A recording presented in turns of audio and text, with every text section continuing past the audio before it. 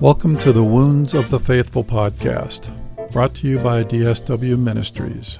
Your host is singer, songwriter, speaker, and domestic violence advocate Diana Winkler.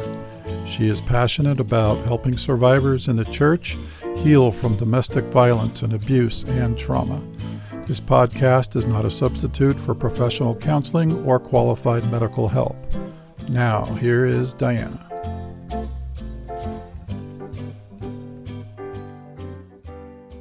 Hello, everybody. Happy New Year. You made it through the holidays. You are here with us, and I am grateful for that. I don't really do New Year's resolutions. When I want to make a change, I just immediately decide to make that change. I don't wait till New Year's, but I have been thinking about how to make the podcast better. What do I want to do this year with the podcast? I mentioned already that I was going to have more music for you. I was going to try and have more musical guests for you. I may even do some sound effects or background music. Who knows? It's whether I have time to do that.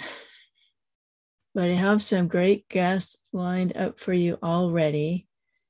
I'm going to have Diana Alt come on the show. She is an expert in careers, the career that you want.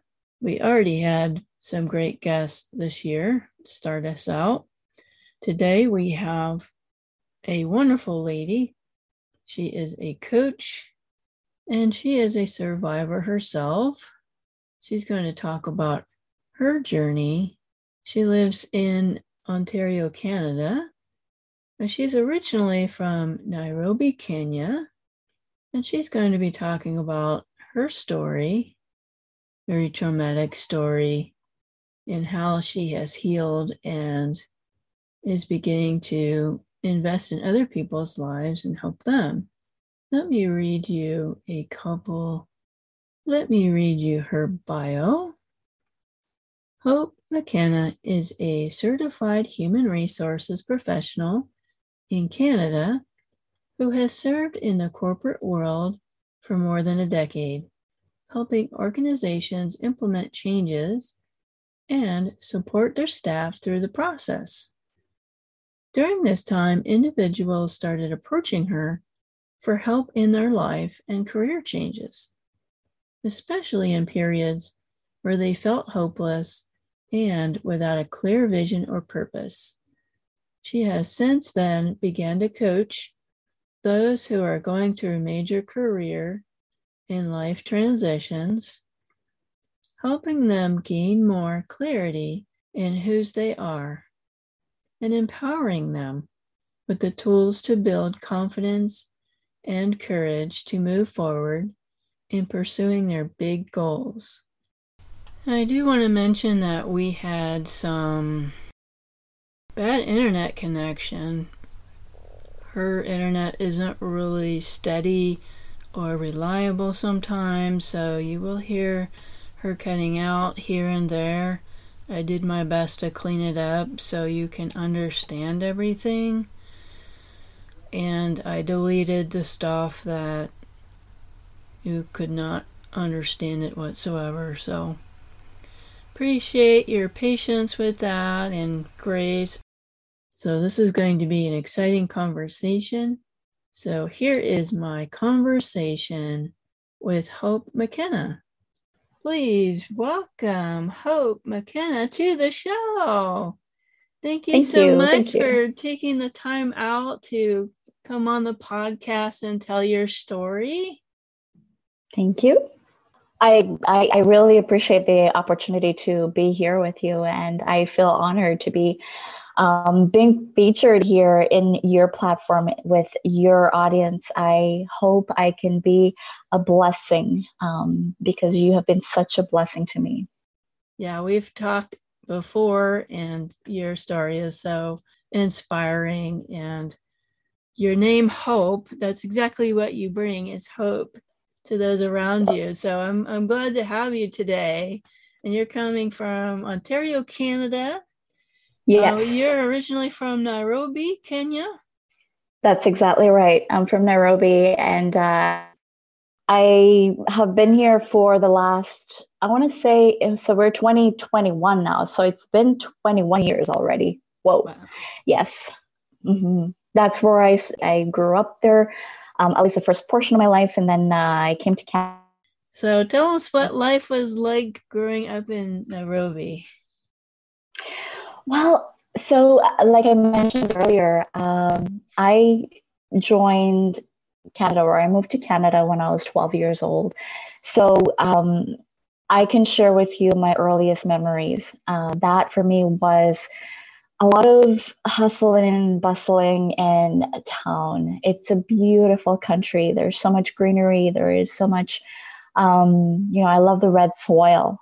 There's red soil everywhere. If you've ever been to Prince Edward Island here in Canada, and you've seen the red soil, that's pretty much what you see quite a bit of in Nairobi. And then, of course, there is the culture. The culture is amazing, and the people are also just amazing, and the food. It takes me back so many years of all that nostalgia, really. But beyond that, I would probably say the one thing that I do remember that that takes me even that kind of, if we were to connect it more to our session here today, is growing up in going to boarding school and really seeing the expression that it takes a village to raise a child. And that's exactly what we embodied there. We had neighbors and teachers who had equal responsibility in your upbringing as much as your parents. So that meant they were part of your punishment. If it was about punishment, they were part of your disciplinary. If it's about, do this or don't do this, they were part of it. And really that is embodied very much so there.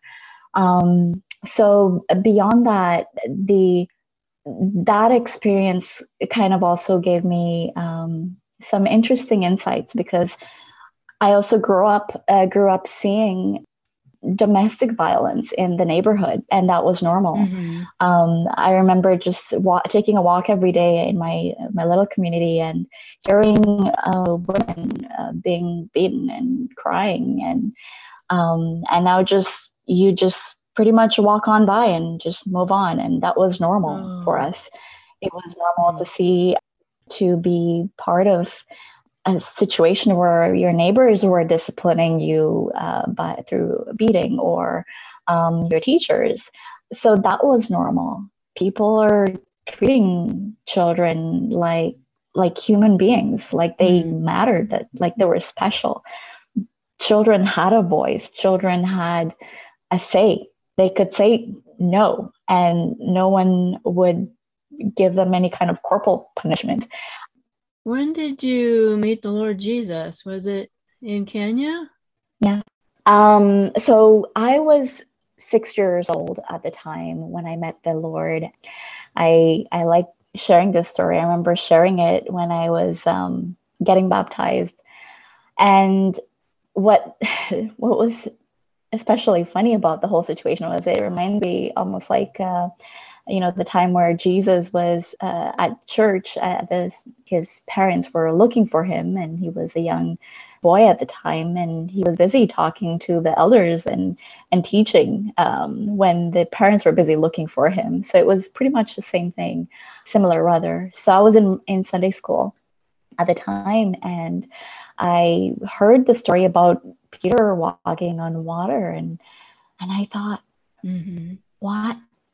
He was walking on water, and Jesus calmed the storm, and this guy had so much faith in this Jesus. How possible is that?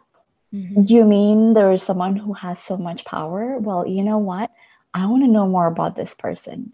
And I've been hearing so many stories about Christ, but I don't know why that one really stuck with me.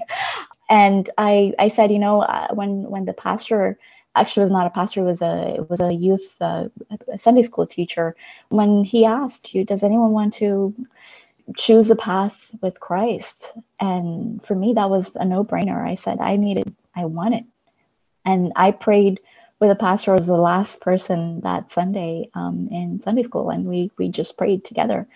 And this whole time, my mom was busy looking for me, wondering what's happening to her daughter and where is she. And back then, it was a safe time where kids would be released back into the church, and they would go and find their parents. And so she was looking for me. I didn't show up like I was supposed to. And so I went to her and I said, "Hey, I just accepted Christ. I am saved." That's a word we used to use. I am saved. And she bawled in tears and she went and told everyone.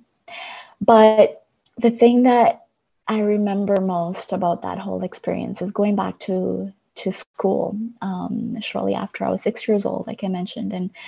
And I had just gone to grade 1, grade 2 at the time, and can't quite remember which of the two grades, because I had just started my school in boarding, and some of the kids were really curious about Christ, and they were curious why I was so interested in this whole Christianity or the whole being saved thing, and they wanted to know more. And I was so on fire for Jesus. So I shared with them. And I remember I had 2 to 3 little girls who decided to follow Christ. And they've followed Christ ever since. And it's a blessing to know that that I was able to bless someone else at such a small age. Yeah, so a small, young age, rather. Mm-hmm. Amen. Amen. What did you want to be when you grew up? Well, so my childhood started in Kenya, but I grew up in Canada. I moved here when I was 12 years old. And, I'm so grateful for that upbringing, because that's how I got to know and accept Christ, of course. Really early, got to go to Christian schools. I got really great foundation, and I know any different. One thing that was cool at the time, especially in Kenya, was to grow up and be an air hostess, a doctor, or I can't remember what the other thing was, but those were the 2 cool things to want to be when you grew up. But most people didn't really want to be a doctor because it was almost impossible to be a doctor when you grew up. But I said, I'm going to grow up and I'll be a doctor. And so I set out my life when I moved in Canada with that specific goal in mind. I was going to be a doctor, be a Canadian, and have 10 kids, and by 35, and move back to Kenya, probably have a big piece of land and big picket fence and a few cows, and just settle down there and have my children run around every single day without a care in the world. But of course, God has very different plans sometimes for us, right? He sees things in ways that we couldn't possibly foresee. And interestingly enough, I started that journey of health sciences in college. And then at some point I realized, this is not where God wants me to be. That was one of the hardest decisions of my life. I knew I wanted to help people. And so I started doing accounting and finance, which then led into human resources. So I became a human resources professional instead. And I married a Kenyan in Canada, whom I met in Canada. So very different. I ended up getting 2 kids. So very different from my big dream that I had. But yeah, I that's what I wanted to be. And but God had very different plans. Yeah, there's a saying, if you want to make God laugh, tell him your plans. It's very true. That's right. Lofty plans too, and my life is very different as well. But still, I'm very blessed to have the life that I have now. Now, I wanted to circle back to when you came over here to North America as a teenager. What was that like? Did you have adjustments culturally going from another country? Absolutely. That was hard. That was really hard. I'll first say that coming to Canada for us was a big dream. It was a lifetime dream, really, it felt at the time. It was literally like winning the lottery, right? We'd been praying and fasting at the time for years to be able to come to Canada. And finally that opportunity came, and I moved to Canada, and I saw life very differently from how I had experienced it in Kenya. So I knew I had, or felt that I had hit the lottery completely. But of course, when you're a young preteen in this society, things are very different. There are certain expectations from the other children. There are certain experiences that they've gone through their whole lives, and you haven't had those same experiences. And of course, I've seen poverty in my community growing up in Kenya. So coming here and seeing everyone with more than enough, and the wasting. Yeah, the wasting, right? People pouring lunch from their cafeteria trays. To be honest, I've never gotten over that. I still cannot. It hurts me deeply when I see hate wasting. Food. Yeah. It just, yeah. But beyond that was the other cultural shock of, we grew up in, being in boarding school, we had very strict rules. Boys were to be friends with from afar, and that's where you just see them in class and you probably play during recess, but beyond that you were never to have any kind of relationship. It was almost scandalous, really. Mm-hmm. So coming to Canada, and other kids asking me, oh, do you have a boyfriend? They're all excited, but for me, I would say ew. And of course, for children here who know things differently, they made different assumptions about me and my sexuality. And so they started teasing me, and I had no idea why they were teasing me. And, because they thought you were a virgin, it's good when you don't know.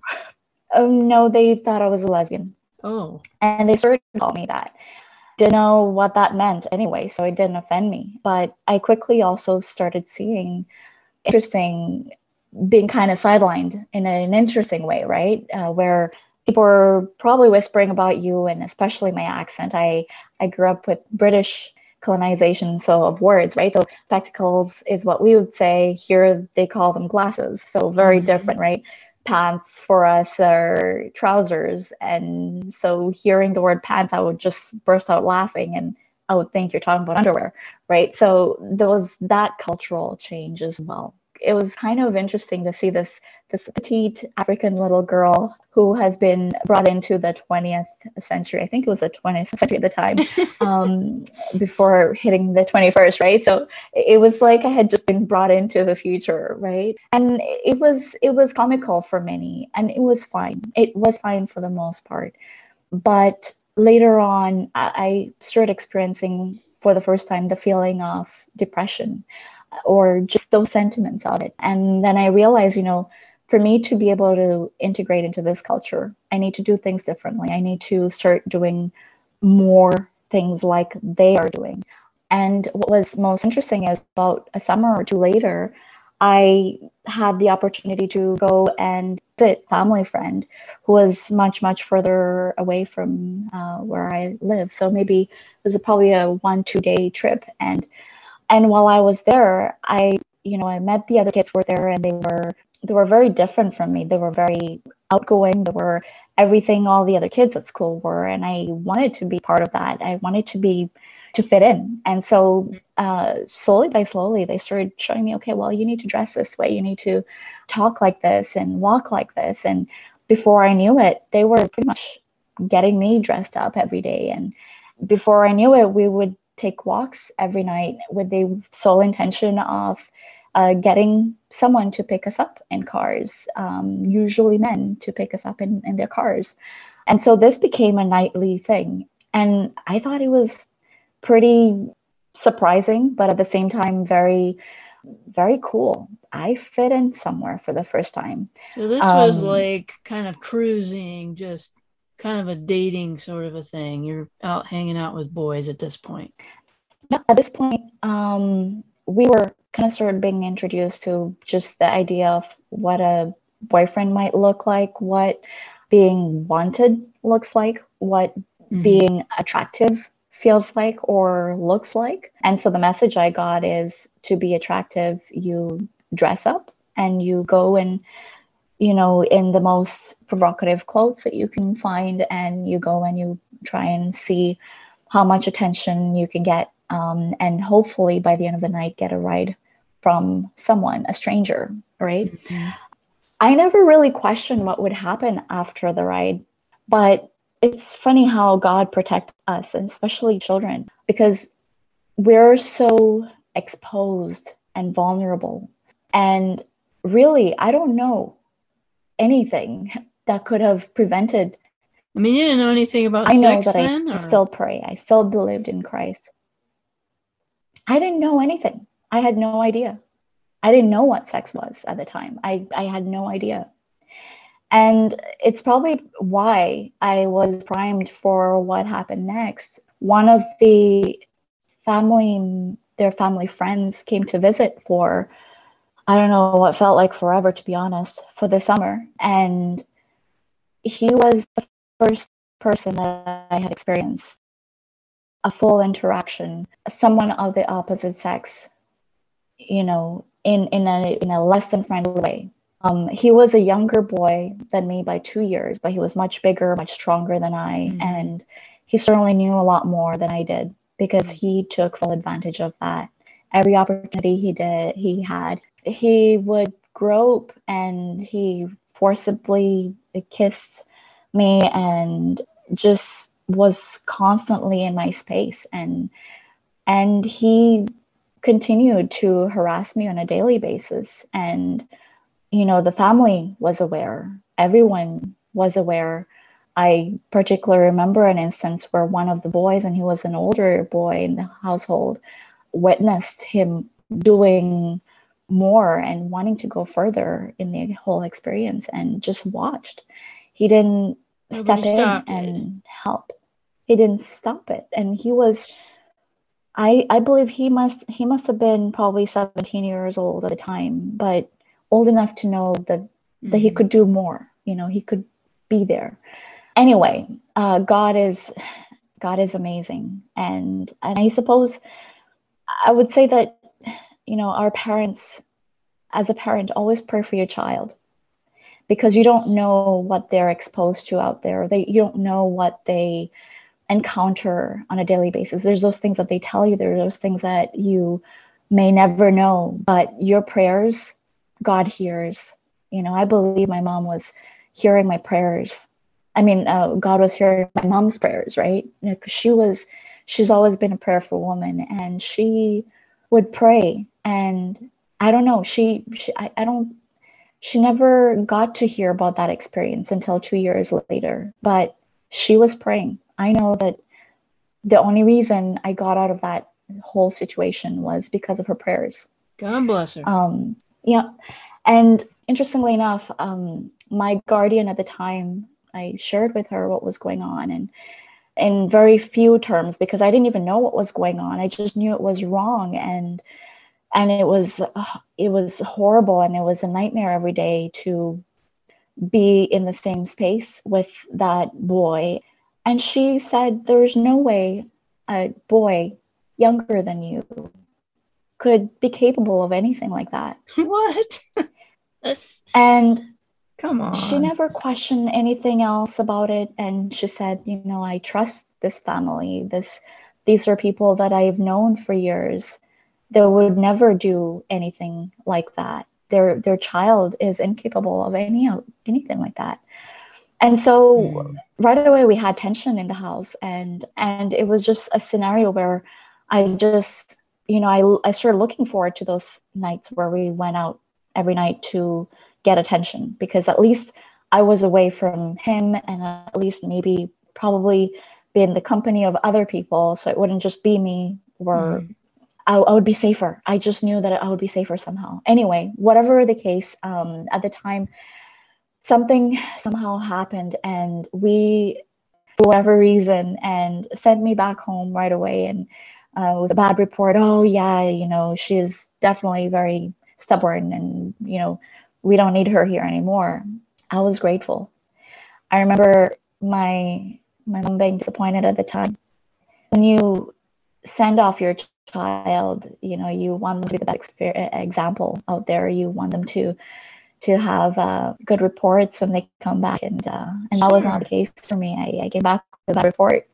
So just having that hovering over my head was enough for me to feel like I couldn't open up and share with her that experience. And of course, I'd come from a culture where you don't talk about these things and adults are always right. There was no way I was going to question the report that she'd gotten about me. I was not about to start saying, oh, yeah, I didn't have a good time. It was ugly all throughout. I was not about to do that. Anyway, so that became one of the scenarios that was a precursor to some more years of depression and extreme overwhelm, cutting, and trying to commit suicide. Wow. And multiple times. And I questioned who I was. I questioned where God was throughout. I didn't see those prayers that I told you about. I didn't see any of that. You know, when you're so young, you just see the negative, right? You don't have the maturity to see the positive or to be grateful. Yeah, that's natural. You just, you know, you feel just like a victim, basically, right? Right. So I hope I answered your question. It was long-winded. Oh, no, you're yeah. going right along the questions that I would ask, and we can see how God has worked in your life so far. You suffered a lot of pain as a result of that traumatic time of your life. You told me a story about an intervention at a train station. What happened there? Yeah. So in those teen years, I went through a very dark phase of that depression and cutting and multiple suicide attempts. That situation with the harassment by that family friend. And but God manages, of course, to squeeze his way in, right? To give us new perspective, really. I felt conflicted during that whole period about my place in the world, and no matter how much I felt conflicted, God just kept showing up over and over again. Anytime I tried to commit suicide, he showed up. I can't begin to explain it to you, but he showed up every single time. But he showed up. And I specifically remember my very last suicide attempt. Okay, God, you clearly don't want me to do this. So that specific instance, I was walking alone in an underground train station one quiet afternoon, and I made sure there weren't, many people around. I didn't want to traumatize anyone, I guess. But I'll never forget how hopeless and alone I felt, and that the world was so much better without me in it. And it was then that I leaned forward and I walked quickly to get in front of a moving train when a strange man, let's just call him an angel, yes, who was sent by God, he just came in and he asked me, what are you doing? What is wrong with you? Yeah. He just grabbed you by your shirt? He grabbed me on my left. He had this look of disgust. He didn't have the look of like, oh, are you okay? You poor girl. Do you need to? He just pulled me, yanked me. And then he said, what are you doing? What is wrong with you? Yeah. And then he threw me back and he walked on. And then I don't know, but I felt like it was God asking me, what is wrong with you? You have everything. People who love you. You have a good grade. You've worked so hard to get to where you are. You prayed to get into this country. You fasted. You did, you've worked so hard to be where you are. And people care about you. Your family, some family members back in Kenya are still struggling. Friends who are just struggling to find food or shelter, and even school fees or just shoes for their feet. And you're going to throw that all out for what? And that's when I realized that God is really not done with me yet. He's not ready to give up on me, and that I still had a purpose. I was still around for something, even if I didn't know what it was yet. And a few months later, he actually showed up yet again. It's like Forrest Gump. You remember that? Just then, God yes. showed up. Where's this guy of yours? Just that he showed up. Exactly. I love that part of the movie. I love it. Oh, he was relentless, that guy. That's exactly right. He showed up, and this time he showed up with an assignment. But I'll let you ask your questions because, I just, God must have just sent him for that moment, that one particular moment. He may never know that I'm so grateful.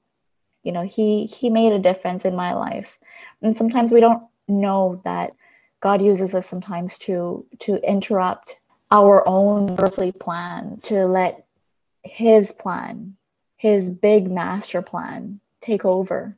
He uses us to bless other people's lives. I've seen some people over the last 2 years asking, why am I here? Why am I still here? I don't have a job anymore. Someone has passed away over the last 2 years. I am broken. My husband has left me. Why am I still here? And I want to say, if you haven't seen the Lord show up in your life yet, he is very present all around you. And you're still here because he still has a purpose for you. He still has a big, big purpose for you. Absolutely. And there is hope. Mm-hmm.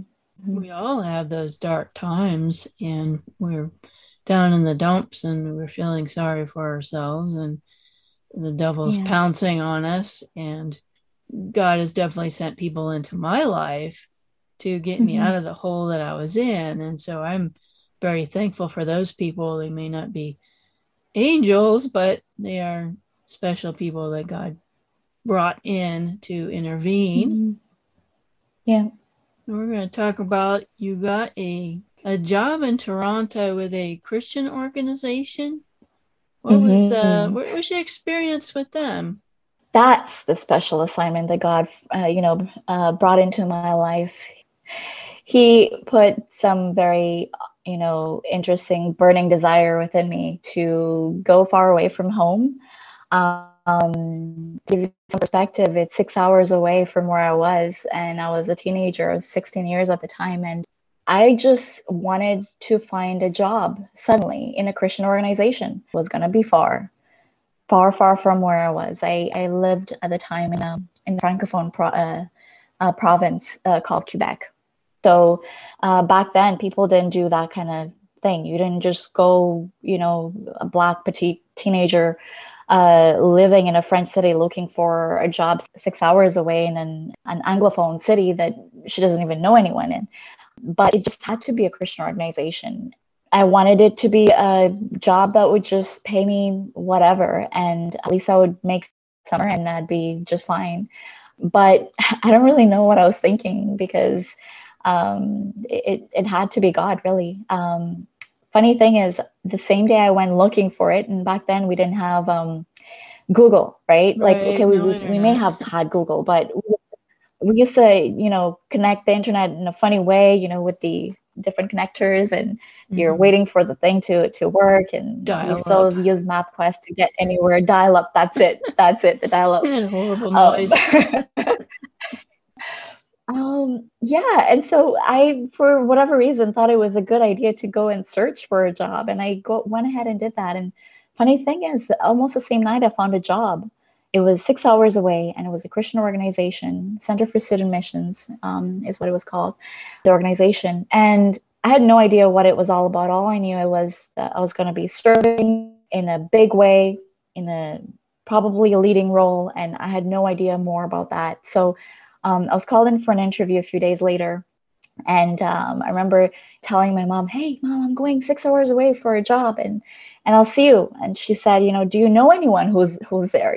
Where are you going to stay?" And I said, "Don't worry, God will provide." And they told me, "Yeah, actually, we'll get you to live in the church." And I said, "What? Okay, no problem." It was just completely fine with me. I had no idea who these people were, but I knew that it was God who was sending me there, and I had to find out why. I needed to find out why. And so when I got there, I realized this was not just an ordinary job. I remember my colleagues who were working there started telling me how they'd been spending a few months and weeks before leading up to the first day with their church, collecting donations for their missions trip and for their time during that experience. And I said, what do you mean missions trip? Then I realized it was a missionary role. I had no idea. I was officially a missionary and a leader for that matter. Little me was going to lead groups. Exactly. Little me was going to lead groups of people. I had not expected that. And how would God choose me of all people? But you know the saying, fake it till you make it. So I thought, okay, I'm just going to fake it till I make it here.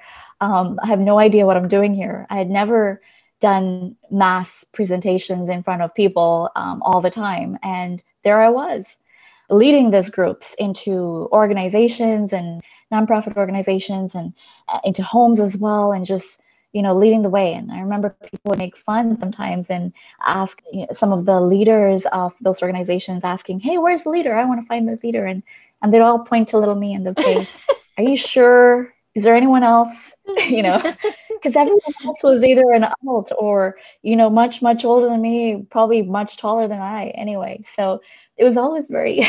I'm actually older than I look. Yes. No, I really wasn't, though. That's a funny thing. I really wasn't. But that role for me really gave me a new encounter with Christ, because for those years before, where I was going through that deep, dark depression, I was really questioning my faith. I was questioning God. I was questioning why I was even a Christian. After all, Jesus was a Jew, right? He was the king of the Jews, right? Mm-hmm. So I thought maybe I could maybe not anything at all, because where has God been, right? And so now I'm in the situation where I'm leading, and I am leading people who have been doing youth groups their whole lives. I hadn't had that kind of experience myself besides Sunday school. So how is it that God has chosen me? And I remember that summer, I got to see the brokenness around our local community there in Toronto. We got to just seeing people struggling, people in pain, people who live on the streets, and talking to them and sharing conversations over cups of coffee or over just, we used to make sandwiches as well. And hearing their stories, it really gave me perspective. I really got to see that, be a beacon of hope for them. Maybe, just maybe, that's where my purpose lies. And there, perfect. I realized my purpose. Yes, exactly. I realized my purpose. That role. Yeah, it gives me shivers just thinking about it. How God used me, me who almost was not there anymore, to share God's word with people who live on the streets and show them God's love. And beyond that, show young people who are part of these youth groups and their leaders that they too matter, that they too have a purpose. And I remember a girl who in one of the youth groups shared that she was going through a dark time, and I don't know why she chose me, but she had a conversation with me. And I remember knowing exactly what to tell her somehow. And I remember she was so hopeless at that point. She was ready to take her own life. And I remember telling her, you're not done yet. You're not done yet.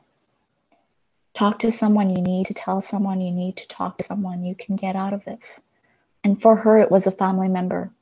So I learned that summer that there was so much brokenness around me, and I couldn't just let it be.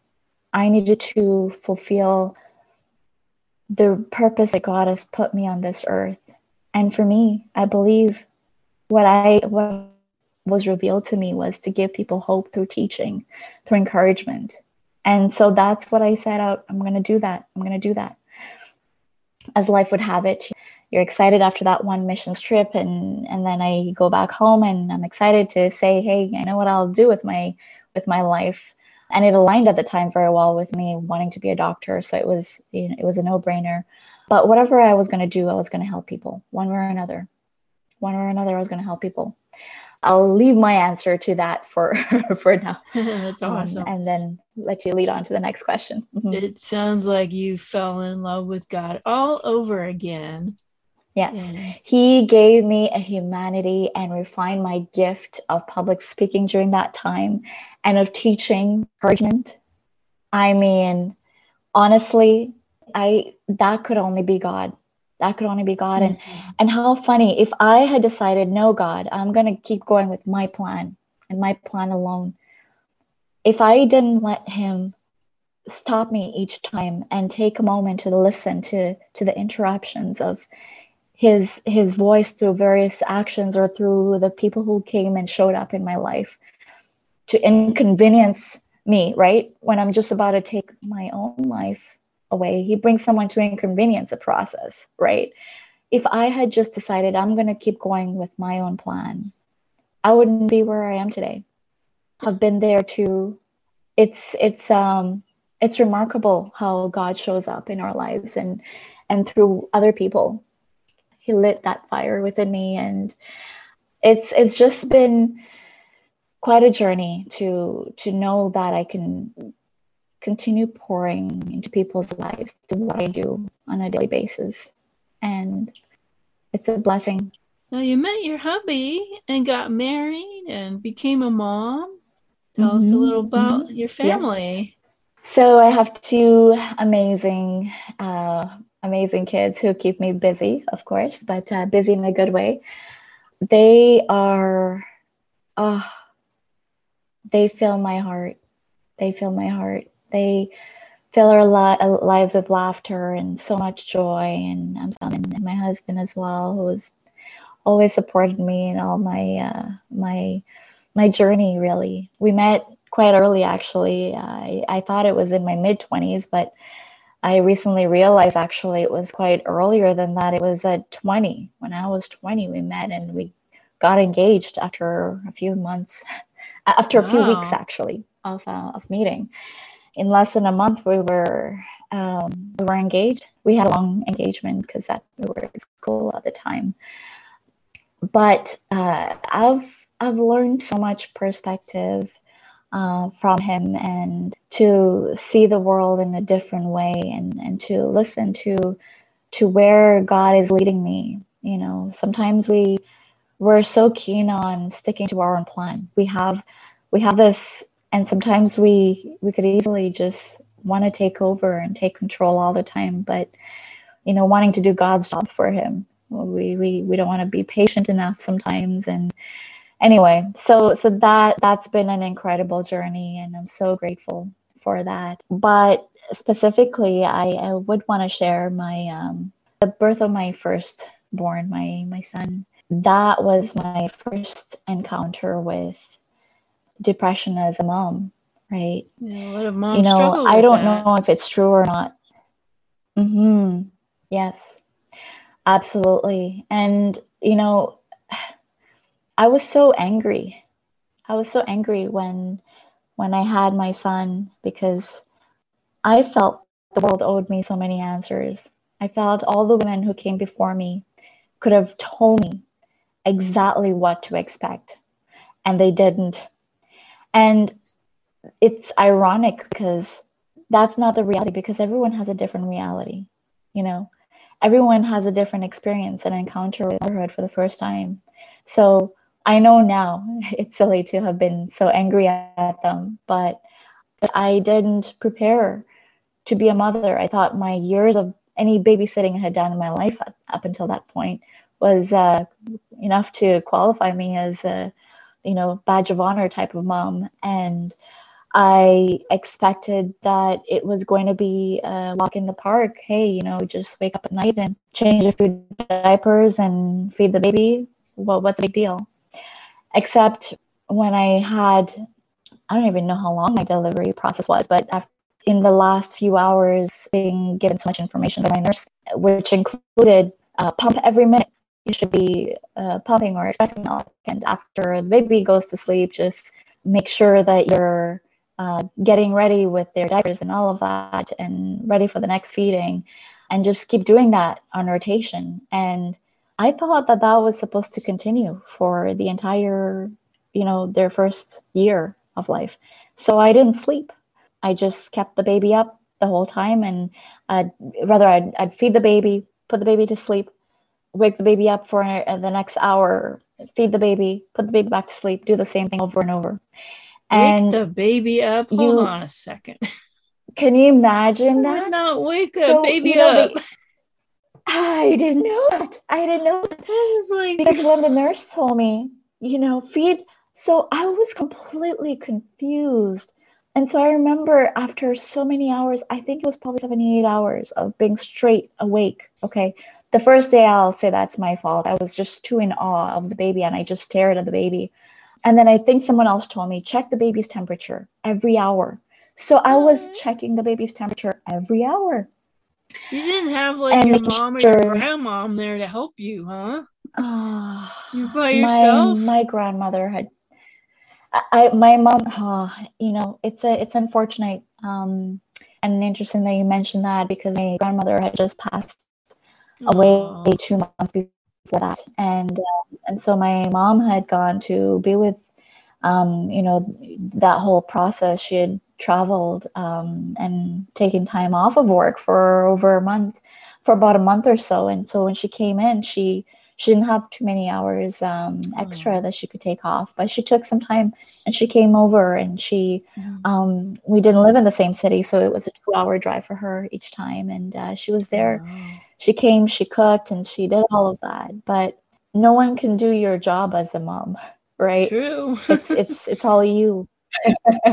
It's all you when it comes down to it, and I didn't trust people. I suddenly felt like I didn't trust anyone with a baby, including my husband. And, I didn't trust that my mom knew how to hold the baby well enough.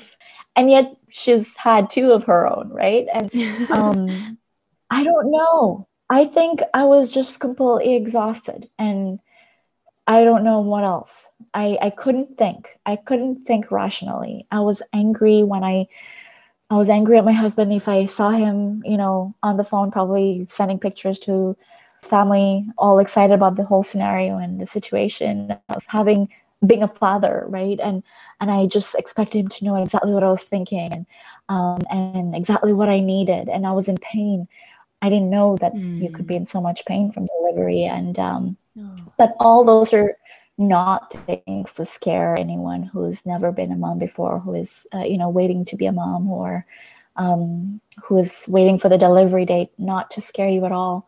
I simply didn't equip myself well enough. I think I probably didn't ask the right questions. I probably didn't take the time to read books about after expecting. I had the what to expect when you're expecting book, but I didn't think to to look up more. But when I quickly realized that now there's so many resources now. Exactly. And so, but I think a big part of it was my expectations. I had so many expectations on everyone around me. I had expectations on my mom. I had expectations on my mother-in-law to be there. She couldn't be there at the time. She was ill. I had expectations over my aunt, who was supposed to be there. She couldn't also be there for different reasons. And I had expectations for my husband to be more present as well. But he had started a new job, and he was on probation at the time, so he couldn't take more time. And it doesn't always translate very well in the workforce when you have a child and saying that, hey, I need to take time off as a new parent, right? So there was so much that I had within me that created so much anger and overwhelm. And I remember calling the hospital one day and asking, so when am I supposed to sleep? I think it was probably day 8. And they said, what do you mean? Well, the nurse told me to wake the baby up every hour and, and pump every hour. So, and she said, no, you were supposed to do that the first few hours, just until the baby, catches up. And gets enough of their man. birth weight back. And I said, what do you mean? And at that point, I was gone too far. I couldn't sleep. I couldn't fall asleep. I had full blown insomnia, and then it turned into be really, really dark baby blues and having really vivid, horrid, dark dreams. And I remember after about a month and a half or so, I remember thinking, I was driving, and I remember thinking, I understand every woman who has ever driven off a bridge with their whole family because of the overwhelm and I get it. I get it. The huge I can mental see health how- strain for sure. Exactly. And I think that's when I realized, that I knew I couldn't, it was beyond me. I couldn't deal with it alone. And I'm grateful that I was in a place to have that mental conversation. I wouldn't even say I was energized enough to pray. At that point, I was just on survival mode. I didn't know what to do. And I remember calling a friend, and her mom, she'd been a mom a few times before. So she said, hey, you know what? This is where you need someone in person to come in and give you a few hours of sleep. But beyond that, you need a conversation. You need to talk to someone. And yes. I remember that night, I called my mom, and she drove 2 hours. And the beauty of a mom who prays, she drove 2 hours on a wintry night. I mean, in the middle of the night, rather. It wasn't winter, it was summer. She drove in the middle of the night, and she had a really important work meeting the next morning. She drove, she came, she talked to myself and my husband, gave me the tools that I needed, gave me so many words of wisdom, and we prayed together. She gave me quite a few ways to move forward and to prevent any kind of situation moving forward that could go even worse. And then she drove right back. She had to go back to work. That's what mamas do, right? But she doesn't even enjoy driving so much. 2 hours in, 2 hours back. And I think she even brought food with her. And I am so grateful, because that was the beginning for me for my healing and my realization. This thing, postpartum depression, is real. And I remember saying from that point forward, I would never let a woman go through thinking that it's all hunky-dory and that they're doing something wrong. They are probably doing the right thing. They just sometimes need help. And that's okay. That's okay if you need help. It's okay if you aren't yourself. You can go right ahead and admit it. It's completely okay. It's a big transition in your life. It's a big change. You're no longer, just through a human being in your body for the last 9 months and delivered. And beyond that, the thing I learned the most was the expectations that I had on everyone. That was going to be my biggest downfall in any scenario, is keeping those expectations going. And that was my biggest thought in my second pregnancy, to make sure that I didn't have those expectations the second time around, that I would just expect things to be very, very different, that, I may not have everyone that I expect to be there readily available in the way that I want them to be there, when I want them to be there. And that's okay. It doesn't mean that they don't love me. It doesn't mean that they want me to struggle or suffer. It's none of that. They're just doing the best they can with what they know they can do in that moment. And never say no to help. And don't wake a sleeping baby. Don't wake a sleeping baby, unless, of course, you have real reason to be concerned, in which case there's so many resources these days readily available.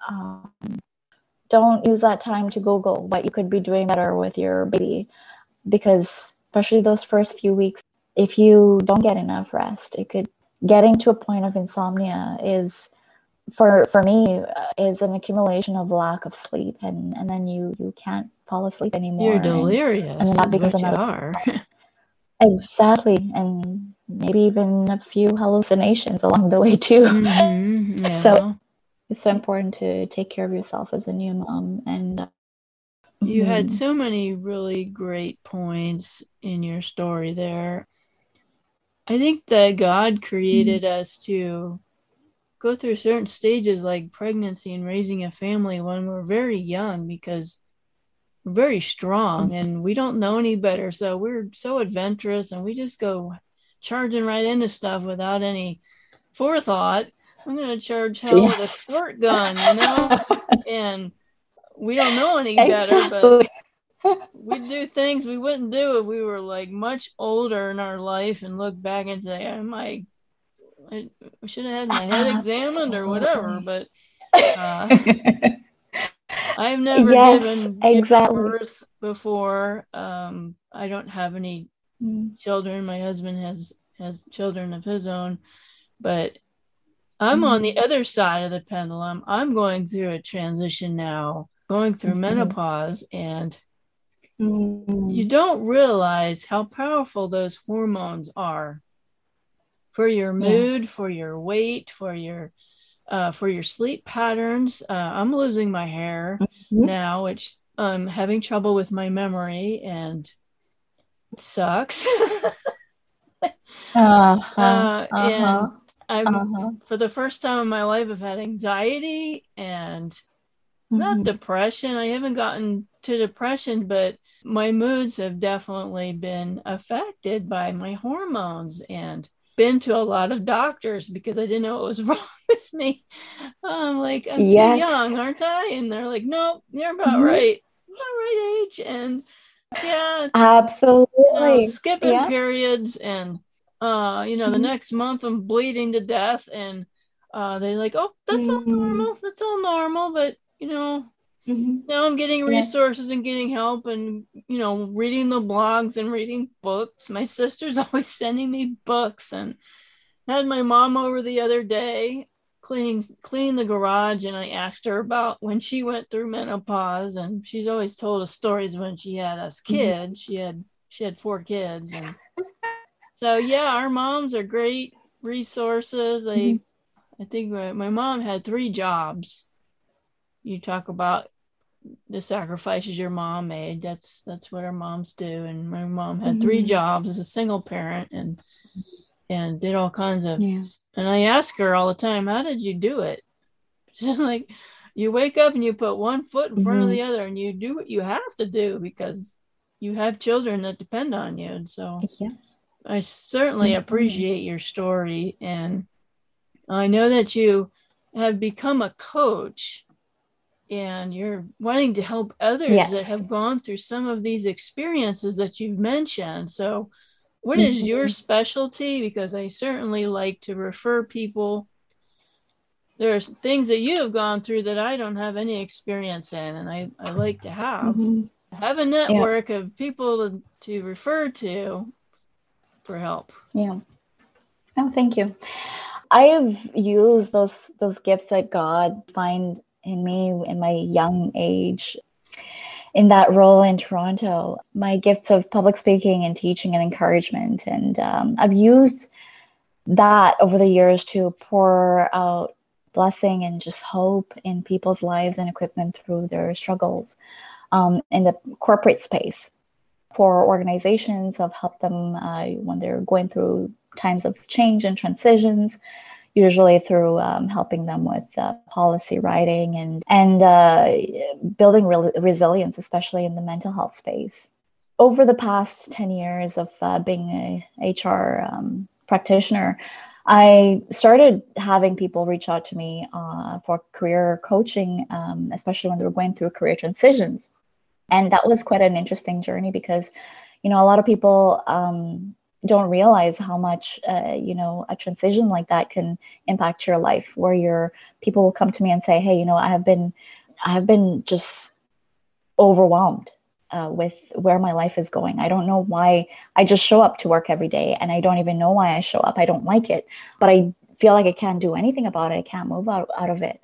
And so I started helping people who are really going through those career transitions, and some people who are moving sometimes from other organizations or countries as well, and just being ready to kind of just quit altogether and change their careers altogether. And so I've helped those people in those kind of transitions. And then over time, I also started having people reach out with their life issues because they were going through tough life transitions. And so that became interesting too, because, there are moms who come to me and say, hey, you know what? Motherhood is tough. I don't know how to balance my work and my life. And that's a whole new ballgame for me. And my husband needs my time for me too. And my kids need time for me too. And they all expect me to smile through the whole thing. How am I going to survive this? How do I keep going? And so that's what I coach. I coach people through their tough life and career transitions, so they can have more clarity through the process and kind of remembering who they are and whose they are really, and I also help them gain courage to move forward and the confidence to move forward to achieve those big goals and the big dreams that God has placed in their hearts. Yeah, so I certainly appreciate you sharing within your networks. I have a heart to just serve others and share my experiences as well. The last 2 years have really been weighing on my heart specifically because people are going through a time like never before. People are experiencing change at a pace that they can't even fathom. Just looking at the basics of daily news, everything changes from one day to the next, right? And people are losing jobs, and they're losing homes and families and their peace, and then people are working together all the time in the same space every single day. So you're balancing emotions, and I'm also seeing quite a lot of people too coming in, sharing that they're having troubles with their parents, or with their children. They're having boundary issues, and they don't know where to put to draw the line, and they're having trouble with those transitions, right? So, and culture is a big one too, right? I've had a lot of people come in and say, hey, you know what? This is my, I'm from a culture similar to yours, that servant master type, culture where I don't really have a voice, and I'm supposed to be submissive. How do I be submissive to my husband? How can I be honoring to my parents and still love them and have my boundaries? How can I have that kind of relationship with my boss where I say, this is as much as I'm able to do. I need to prioritize my family on certain times or areas, and just having those boundaries set in a way that is not icky, or that doesn't feel like you're being dishonoring to another person or to God, right? So that's really what I love doing, and it's been an incredible journey, pouring into people's lives, and again using my purpose of giving people hope through teaching.